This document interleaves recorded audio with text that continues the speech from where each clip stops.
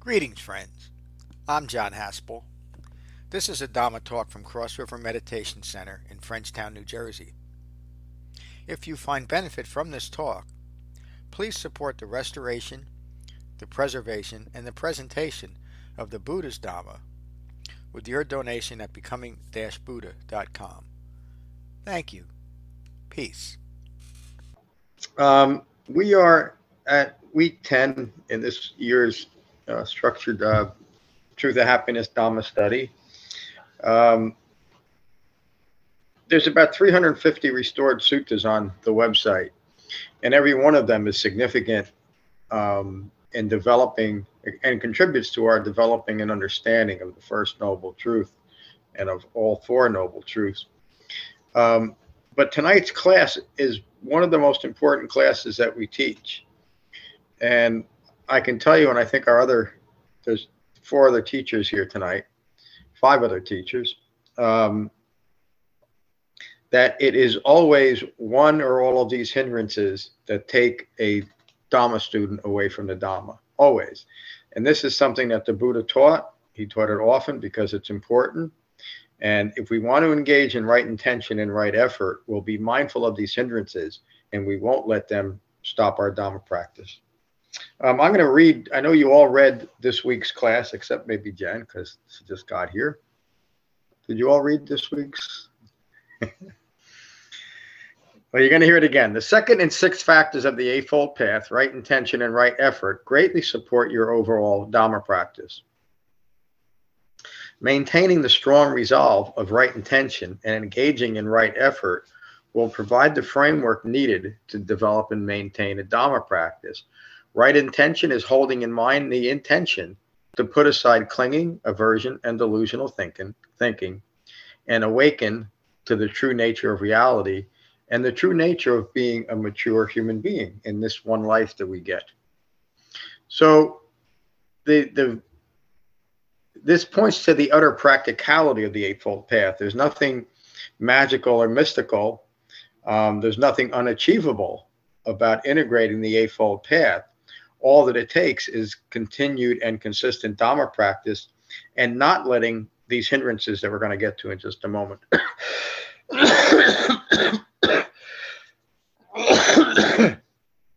These hindrances that we're going to get to in just a moment and not allow them to hinder your practice. Excuse me.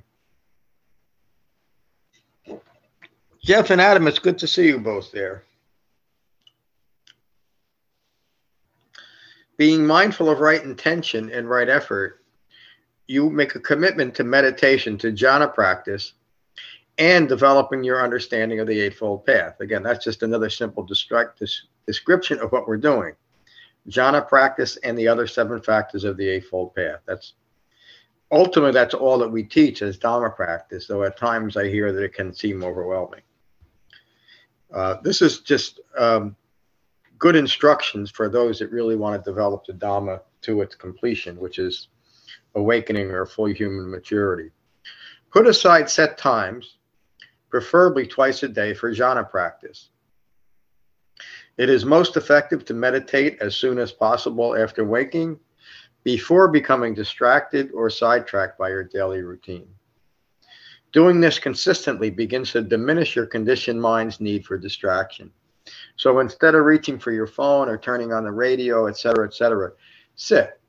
Just sit. And whether it's 2 minutes, 5 minutes, 20 minutes, or a half hour, that is the beginning of your Dhamma practice, but you cannot do it without it. But that's not all there is to Dhamma practice. Right effort, the 6th factor of the Eightfold Path, is keeping yourself in fit physical and mental condition as well. Getting enough rest, eating healthy, and physical exercise are all part of right effort, meaning just taking care of this body, this form. Any exercise as support for Dhamma practice and walking meditation in quotes is a skillful way to combine exercise and mindful movement. But there's no such thing as walking meditation, although it's widely taught. Walking is walking, jhana meditation is sitting quietly. Tai Chi and Qigong, we are fortunate, and I'm not just saying this because Matt's sitting here, but we are so fortunate to have a true Tai Chi, well, he might not agree with it, but I'm going to call him a true Tai Chi and Qigong master. He really is outstanding. So any of you that come into or that are in the Frenchtown area, that is a skillful support to Dharma practice. And I would really say one of the few things that I think it's okay to associate with. In fact, I think associating with matched Qigong practice is very wise. Keep in mind that there is no effective substitute for jhana practice, jhana meditation.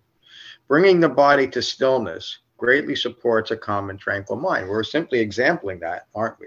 When we sit in meditation, we take a breath, we unite our mind and our body, even for just that brief moment, we're interrupting the conditioned thinking that would have us continually grasp after. And so these are the common hindrances. And I'm going to relate that back to jhana practice in a moment. The first hindrance to Dhamma practice is the need for this moment, the immediate need for sensory or sensual desire, right here, right now. I want something, or I want something to be different. And that will always take us off our cushion. But jhana practice will bring that, will help subside that, the need for sensual desire immediately, will help quiet it. And eventually it will fall away. The second hindrance to practice is ill will. And so I would say it's typically external ill will. I don't like such and such a person, that we recognize first. But ultimately, as our minds become well concentrated and calmer, we'll start recognizing very subtle aspect of ill will towards ourselves. And that's when you hear me say that the common human problem, the most devastating thing that affects human beings, is self-loathing. We think we're not good enough. And if we have a human life, if we're here standing on this planet, you are all good enough. There's no explanation you need to make for yourself in this world. We're human beings, and we live human lives. And nobody should suggest otherwise, but mostly we shouldn't suggest to ourselves that we're not complete and whole. There's nothing broken with us. There's nothing we need to add. There's nothing we need to take away. What we do need to do is to understand Four Noble Truths. That's what the most important thing a human being can do. So ill will towards others is going to take us away from practice, but ultimately it's ill will towards ourselves that will destroy our practice. The next hindrance follows that. Sloth, kind of strange words, excuse me. Sloth, torpor, or drowsiness, but really what those words mean is just laziness. We're just too lazy to sit, or we might be too lazy, and we think we just don't have enough time to do the other things, like come to Dhamma class and study the Dhamma and listen to talks, or read the suttas.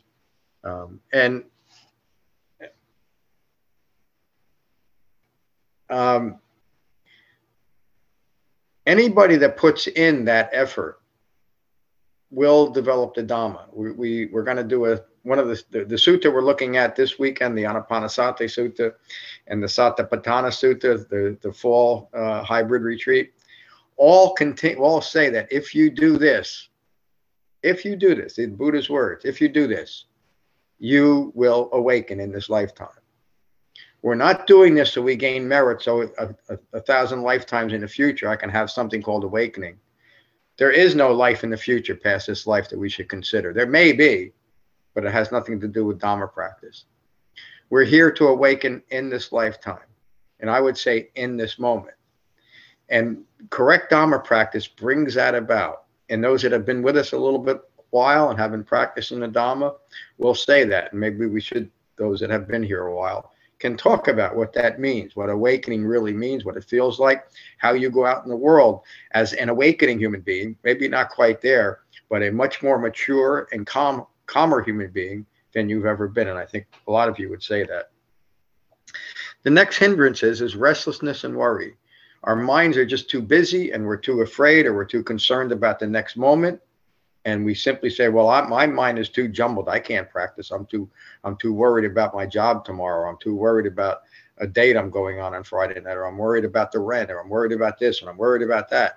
Stop it. Recognize that as a hindrance. And if you're worried about anything, that object is what you're taking personally. That subject is what you're taking personally. Look at it, recognize it as not you, not mine. This is not what you are, and let it go. because anything that we take personally is going to hinder our Dharma practice, and it'll manifest as one of these 5 things. The last one is, and probably the second most widespread hindrance, is doubt, uncertainty, or skepticism, your own or others. Let me read a little bit more. The first hindrance to establishing a meditation practice is distraction from sensual desire.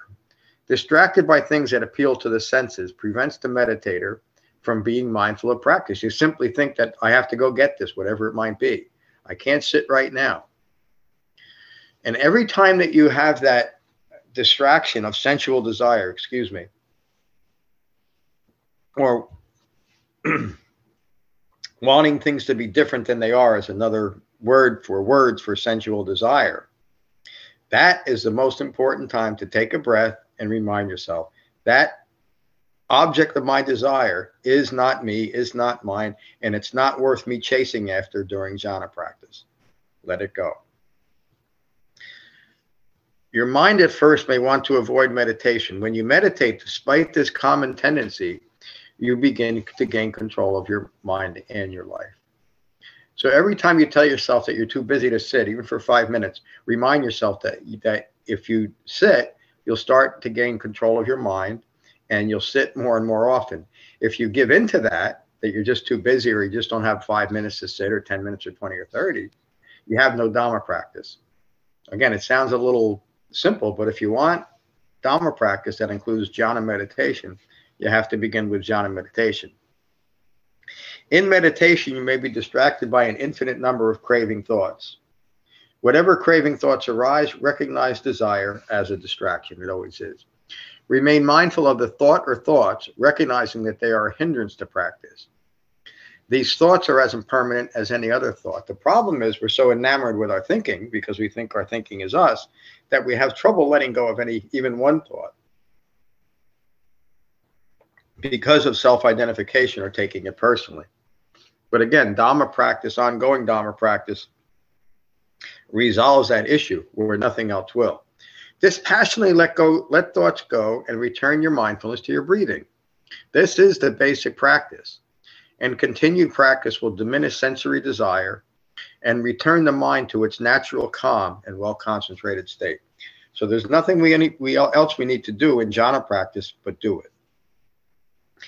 Next, ill will or holding harsh judgments, anger and resentment towards others or yourself can make it almost impossible to practice, because all you do is you sit and you reaffirm and justify why you hate somebody or why you hate yourself. And you can come up with a long list of things. Always, every human being can do that. Every human being has failed enough to blame themselves for those failures. When all the failure means is that you're having a human life. It means you're trying things. This is good. We should try, and we should fail, and we should succeed. But we shouldn't take any of it personally, because it will be a whole hell of a lot more fun to fail when you're not taking it personal. I can guarantee that. It's better to fail when you're not taking it personal than when you are, put it that way. And it's also better to succeed when you're not taking it personal, right? The big head syndrome. What are we succeeding at? I mean, it's good to succeed in whatever your endeavor is, to follow your right mind out into the world and achieve things, as long as you don't take it personal. As long as you don't take it personal, because all of it resolves in a thought, no matter what it is that you're clinging to. Recognize that the cause of ill will is your own desire that the people and events of your life be different than they are, or that you perceive them to be. There's a lot of anger in the world today. And all of that is because we're taking it personal. We're blaming other people for how we feel. That's as an immature mind. Does everybody understand that? And awakening is full human maturity. Blaming other people for how you feel is immature, isn't it? And who does it hurt? Sometimes it hurts other people. Sometimes it leads to wars. But initially, it hurts the person who's blaming others for how they feel. And if you do that, in a very real sense, you've lost your mind, because there's no basis in reality for blaming the other people for how you feel. In the same way, there's no basis in reality for blaming yourself. How could there be? That's self-loathing, isn't it? It's not treating ourselves with gentleness and kindness It's not treating ourselves as we hope we should be treated, as we hope other people should treat us. But if you really want other people to treat you with gentleness and kindness and compassion, you got to start doing it yourself, or you'll never recognize it when it's out there. It has to be inside you. You have to own it. As your awareness of the origins of ill will increase, maintain a mind of equanimity, a nice, calm, and balanced mind. As best as you can, remain free of judgment of the people and events of your life. This takes right effort and consistent practice, and with time you can free yourself of the hindrance of ill will. Practicing metta is also helpful. If you're having trouble with ill will, go on the website and listen to the recording on metta, or just read it. It's always helpful. It always helps to break through that. And metta is an example of how an awakened human being lives in the world. The sutta that we're teaching this weekend over the retreat, the Anapanasati Sutta, is the sutta itself is an example of what it looks like to be awakened and how to do it. Very simple, very basic. Drowsiness or laziness affects everyone at one time or another. It is most skillful to recognize this as aversion to practice. Some people, and I've heard this a lot, that they say that they're just too tired at the end of the day to practice, even though the end of the day might be 5, 6, or 7 o'clock, and they still got 4 more hours left in their day. They feel tired because that's aversion to what they're supposed to do. The mind works that way. If it doesn't want to do something, it can get very, very tired. Recognize it. This is an ego's way of avoiding the freedom that will arise from consistent practice. If drowsiness or sleepiness is an occasional problem, it is appropriate to rest for a while and then resume jhana. Check your posture. Lying down or not sitting up straight can contribute to drowsiness. Skip that part. Restlessness and worry can be difficult hindrances to overcome, but persistence will show results. If restlessness and worry have risen to the level of anxiety, it may be best to meditate for shorter periods of time, but more often. So often, if your mind is very restless or you're full of worry, you just can't sit for 10, 15, 20, or 30 minutes. But try 2 or 3 minutes, 3 or 4 or 5 times during the day. And eventually, you'll start deepening your concentration and break through even something like restlessness and worry. Remind yourself that just for the time you're meditating, you will put aside restlessness and anxiety and maintain your awareness on your breath. Again, the things that you're worried about, if you want to worry about them, you can worry about them after jhana, can't you? They'll still be there. But try and use jhana meditation to deepen your concentration. And excuse me. And every time in jhana that you recognize that you're caught up in your thinking, you attach the thought to a feeling maybe, and that gave you on a run. Every time you recognize that, even if it's for 12 minutes, and you take a breath, that's jhana practice, and that will increase your concentration. So it's not necessarily that you start your meditation and all that you are is mindful of your breath for 5, 10, 15, 20, or 30 minutes. That's great if you can do it, but I can't do it. I don't know if anybody else can do it. But that's not jhana practice. Jhana practice is recognizing when you're caught up in your thoughts or distracted by a feeling, and you take a breath. You're deepening your concentration. Doubt, uncertainty, and skepticism can be hindrances at any stage of Dhamma practice, and I've seen it. I've seen doubt take people that had 3, 4, 5, 10 years away. Great doubt, and there's and the only reason I'm saying this is there's a well-established worldwide Buddhist practice that is mostly focused on generating doubt, as if that's a good thing to do. Maybe it is, but it's not what the Buddha taught. Great doubt can deepen one's practice if the doubt is allowed to be a part of practice, meaning letting doubt be doubt and be mindful of continuing with practice. So if you have doubt, it's okay to be doubtful, but continue your practice and recognize that. Recognize that it could be a hindrance, or you could just let it be there and eventually it will fall away. This is important too. Other people's skepticism can be a hindrance as well, especially people that do not understand the Dhamma or the purpose of jhana meditation, right? I mean, as human beings, we tend to be skeptical of things we don't understand. And by associating with that type of skepticism, you can lose your Dhamma practice.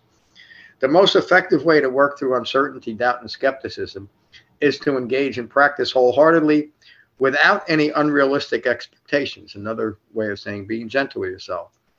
Examine your motivation for practice. Is your intention for engaging in meditation practice and the Dhamma practice to put aside craving and desire born of ignorance of your true nature, or is it to fix an ego self, or to relax, or to gain some kind of magical insight? That's not it.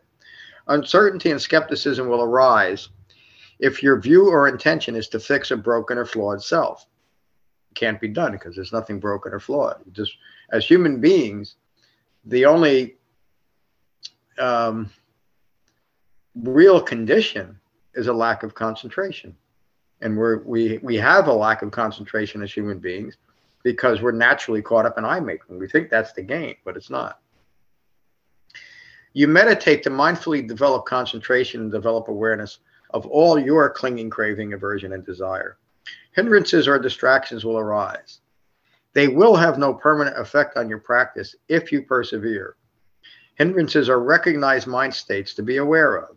They're mental fabrications, if you will, that follow from the form of feeling, a perception of the feeling leading to a mental fabrication that is now manifesting as one of these hindrances. As long as you continue with your practice, hindrances will arise and then subside until they are no longer a part of your practice. By putting aside resistance to Dhamma practice, you will strengthen your resolve and begin to diminish your mind's natural tendency to resist the quiet and spacious mind developed by a true and effective meditation and Dhamma practice. Always avoid judging yourself or your practice harshly. Do the best you can and be gentle with yourself. Maintain a consistent Dhamma practice within the framework of the Eightfold Path, and you will develop lasting peace and happiness. One last thing, joining a like-minded community of Dhamma practitioners, like we're doing right now, greatly supports individual practice. I'm going to stop there and just remind you that the Buddha always and consistently said throughout his 45 years teaching that no one can develop the Dhamma without the support of the Sangha. And one of the things that I think it's one of the most remarkable things of my lifetime is to be a part of this Sangha, because I've been at this a long time, and it's the only Sangha that I know that is actually practicing what the Buddha taught, or at least what we think the Buddha taught, or at least what I think the Buddha taught, and our other teachers. So whenever you feel something taking you away from Dhamma practice, or if you're having trouble just in your jhana practice, your jhana meditation, look back at this and maybe listen to it again, but recognize these hindrances are common human problems. That's why we teach them. And don't let them take you away from jhana, from Dhamma practice. That's all. Thank you. Let's go with Jane first. Jane, how are you tonight? You always love going first. I do? All right. Yeah. Thank you, John. It's nice to have you back in the captain's chair. Hey. Now, I never thought I could be a meditator. I mean, that was the furthest thing from my mind. And now I look forward to it. I mean, but I think the most important thing is I see the benefits. I mean, you asked people to talk about it. I saw the benefits immediately. Yep. But I needed to meditate before I could begin to understand the Dhamma. Yes. My mind was just so full of so much. And I needed to have that quieting of the mind. So maybe you can't answer this because it might be too amorphous, but can you remember how long it took you from beginning your Dhamma practice until you felt like you could start integrating the Eightfold Path into your life? Can you get a number, put a number on that? I mean, I think it was just a gradual thing. I would almost say I could see immediate relief, and it just got better and better.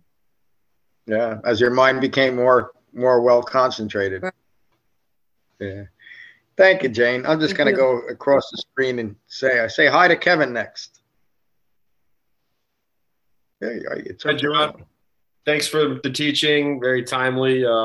These hindrances are good to check in with. As you said, it's they're normal human problems, and as life occurs, sometimes they occur. So yeah, that's it. We just don't let them stop us. Thanks, Dharma teacher Kevin. Hello, Jeff.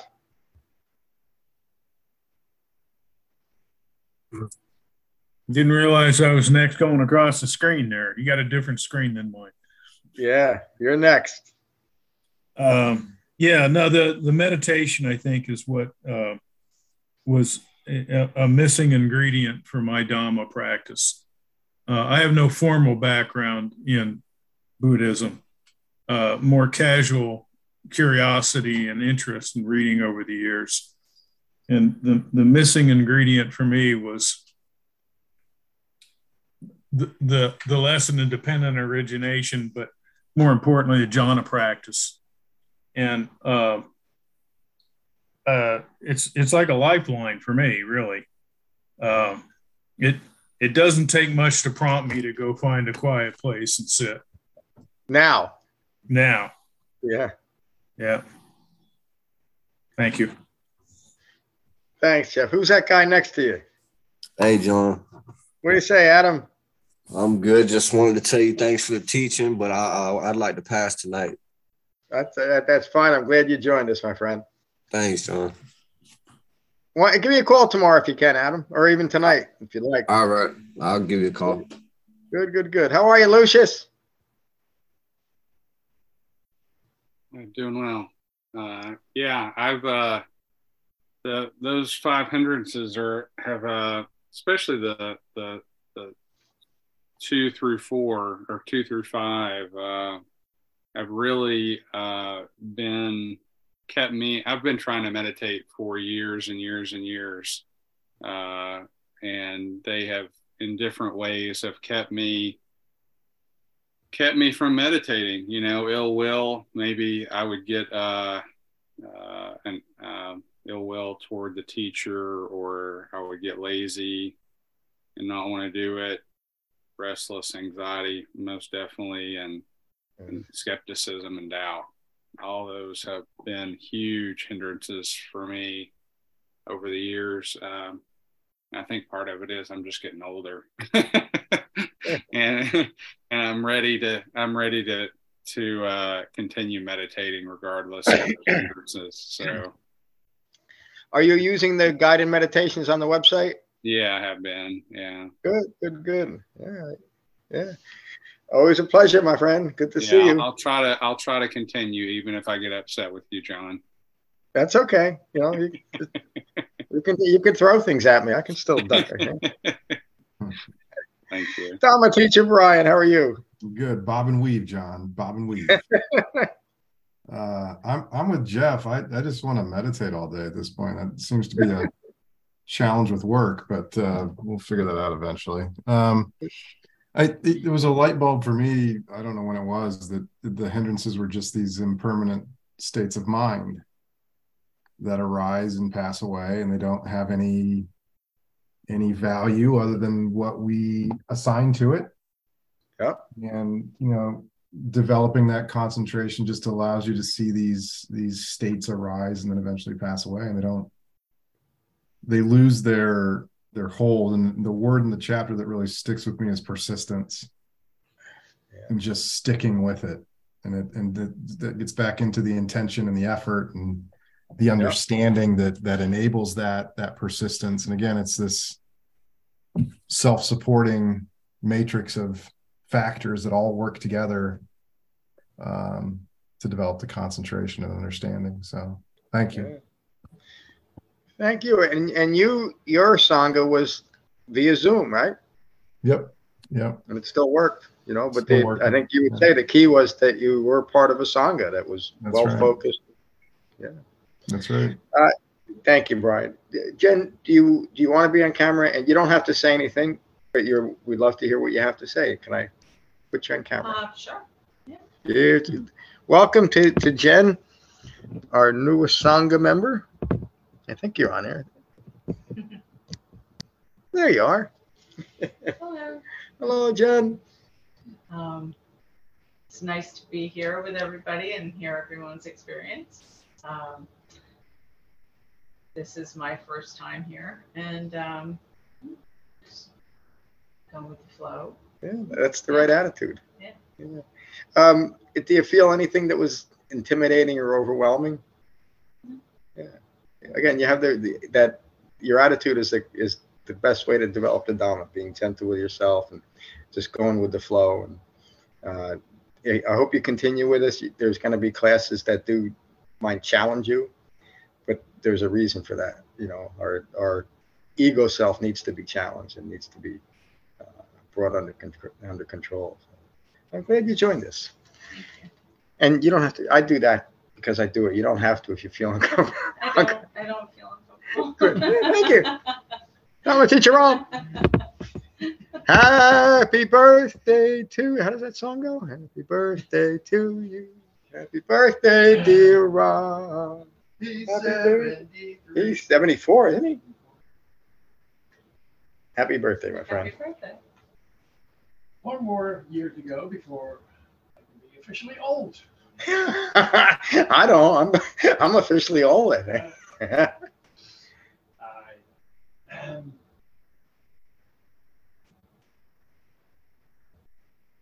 I think the most important thing in these hindrances is when you see one of them come up, is to just recognize it's just a hindrance. Yeah. This is part of practice, actually. Yeah. These hindrances. And if you can recognize them, you have to recognize it as a hindrance before you can truly effectively do something about it. Yeah. You need concentration to do that. And you need concentration to do that. Yeah.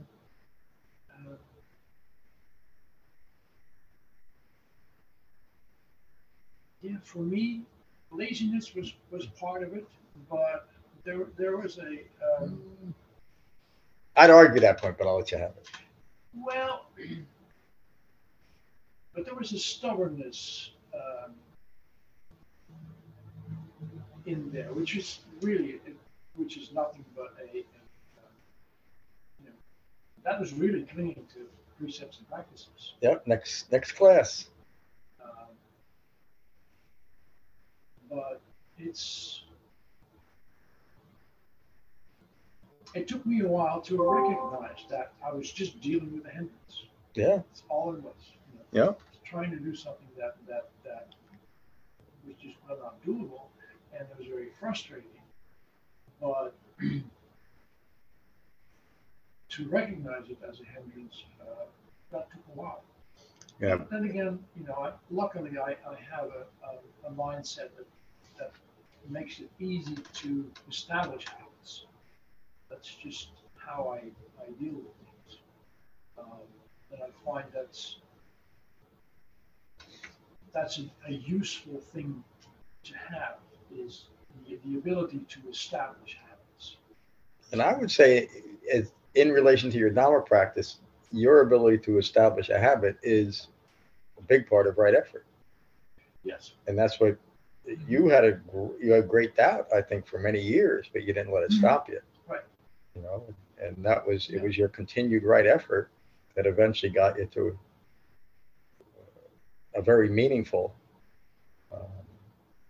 awakening, if you will, an understanding of yourself. I'm sorry to put words in your mouth. No, that's pretty close. When you think about it, if I'm stuck in, say, ill will, and I just can't seem to get past it, all that is a thought. Yeah. It seems solid. It seems like this is a real thing. I have to hate myself or hate somebody else, or maybe we don't want to call it hate, but it's aversion anyway, isn't it? But it's still just a thought. Right. And it takes another thought to maintain that thought, doesn't it? On and on and on and on, where concentration cuts the thought. Right. And that's the end of that hindrance. And that's why it works that way. All the time that I spend wanting to prove you wrong. Yeah. And that was skillful Dhamma practice to do so. There was nothing wrong with it, right? But you couldn't. But I couldn't. Yeah. But I also had somehow I had developed some kind of an internal honesty that to recognize that I A was just trying to prove you wrong, and B, I couldn't, and C, I'd better get on with it. Yeah. Because this is the thing. This is what I spent 50 years looking for. Yeah. And you just mentioned skepticism, and it was okay because you kept practicing. If your skepticism took you off your cushion, that would have been okay to us, right? Yeah. But you would have lost the benefit of the Dhamma. Yeah, skepticism works if combined with honesty, with an internal honesty. Yeah, I want to investigate. It was more the difference between skepticism and investigating is pretty thin. Yeah.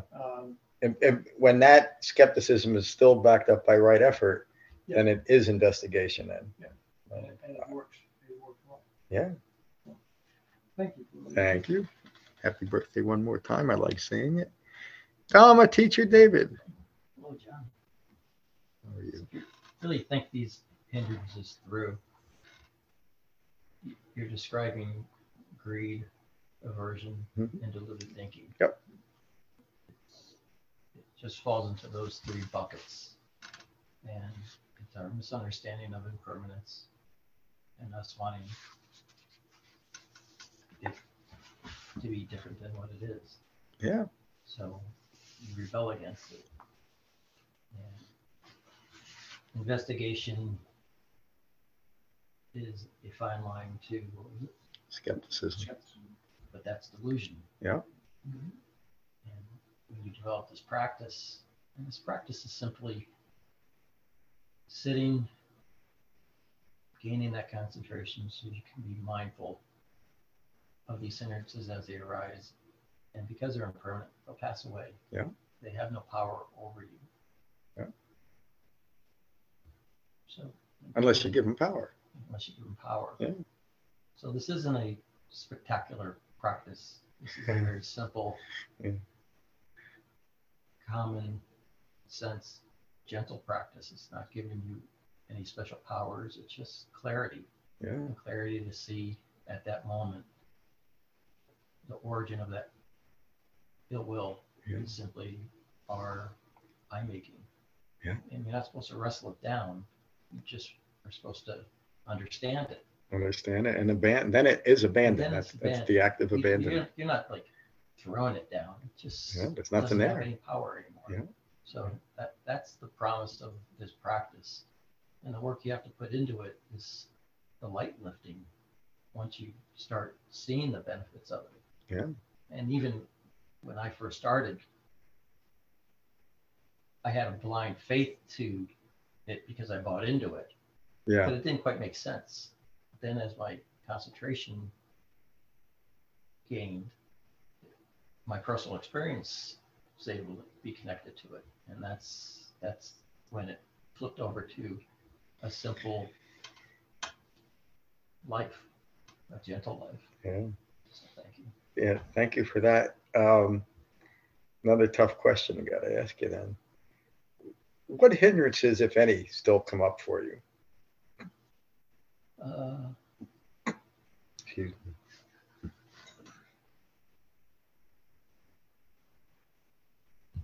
I think it's great that you got to think about it. Of course, ill will is always there just because I'm not enlightened. But other than that, that's probably it at this point. It's pretty good. And the result I'm is aware of it. I'm not. I don't punish myself. Yeah. I don't judge myself. It's there. It arises, and as quickly as it arises, it passes away. Yeah. And that's that restraint that you develop. That I don't go into this, being harsh with myself about the past, or killing myself over the future. I can just simply let it be because I'm aware of it. Yeah. And that's what this practice is. It's not like Matt Woody says. You're not trying to fix it, change it. You're just trying to understand how you got there, and then you can just be aware of it. So Yeah, and eventually it yields because you realize when you can practice as you're describing, then you can see the I making in the ill will, and that is what allows it to just vanish. Yeah. It Because dissipates rather quickly. yeah, and the benefits of your practice is a greatly diminished constant selfing, in your own mind, and that's what leads to calm. Thank you. Great answer. Dharma teacher Matt. Hey, John, thanks for the teaching. Really good to see everybody here and hear everybody online and here in class. It's been my experience that even 5 minutes twice a day, if you practice in this way that we're instructed here, you will develop calm. When you develop calm, you will start to develop concentration. When you start to develop concentration, you will start to develop stability of mind. When you have stability of mind, the frequency and duration of the hindrances arising decreases. And ehipasiko, see for yourself. Come and see for yourself. Don't take my word for it. Try it. Mm-hmm. It's something that if you do it, you will receive the benefit of it. Yeah. That's it. That's it. Thank you, my friend. That was the Buddha used that word that Matt just said, ehipasiko, often, because he was reminding us to come and see for yourself. But really what that means is if you want the benefits of Dhamma practice, you have to actually practice the Dhamma, which was in contradiction to the way religions during the Buddha's time, which were mostly based on the Vedas and the Upanishads, and just as today, it's the same thing. Rather than a faith base that all you got to do is show up once in a while and you'll get the benefits in the next life. That's not what the Buddha was interested in. He was interested in understanding what it means to be a human being and how to have a human life before that human life is over. And he figured it out, which to me still is the most astonishing thing I think that has ever happened to humanity, but I'm likely to say that and believe that. But I think it's true. Don't let these hindrances stop you. Come to class, do jhana, and I'll see you all on Saturday, I hope. Peace, my friends. See y'all. Thank you, John. Thank you for listening. I rely on donations to support the continued restoration, preservation, and presentation of the Buddha's Dhamma. If you find benefit here, please consider a donation at becoming-buddha.com. Thank you. Peace.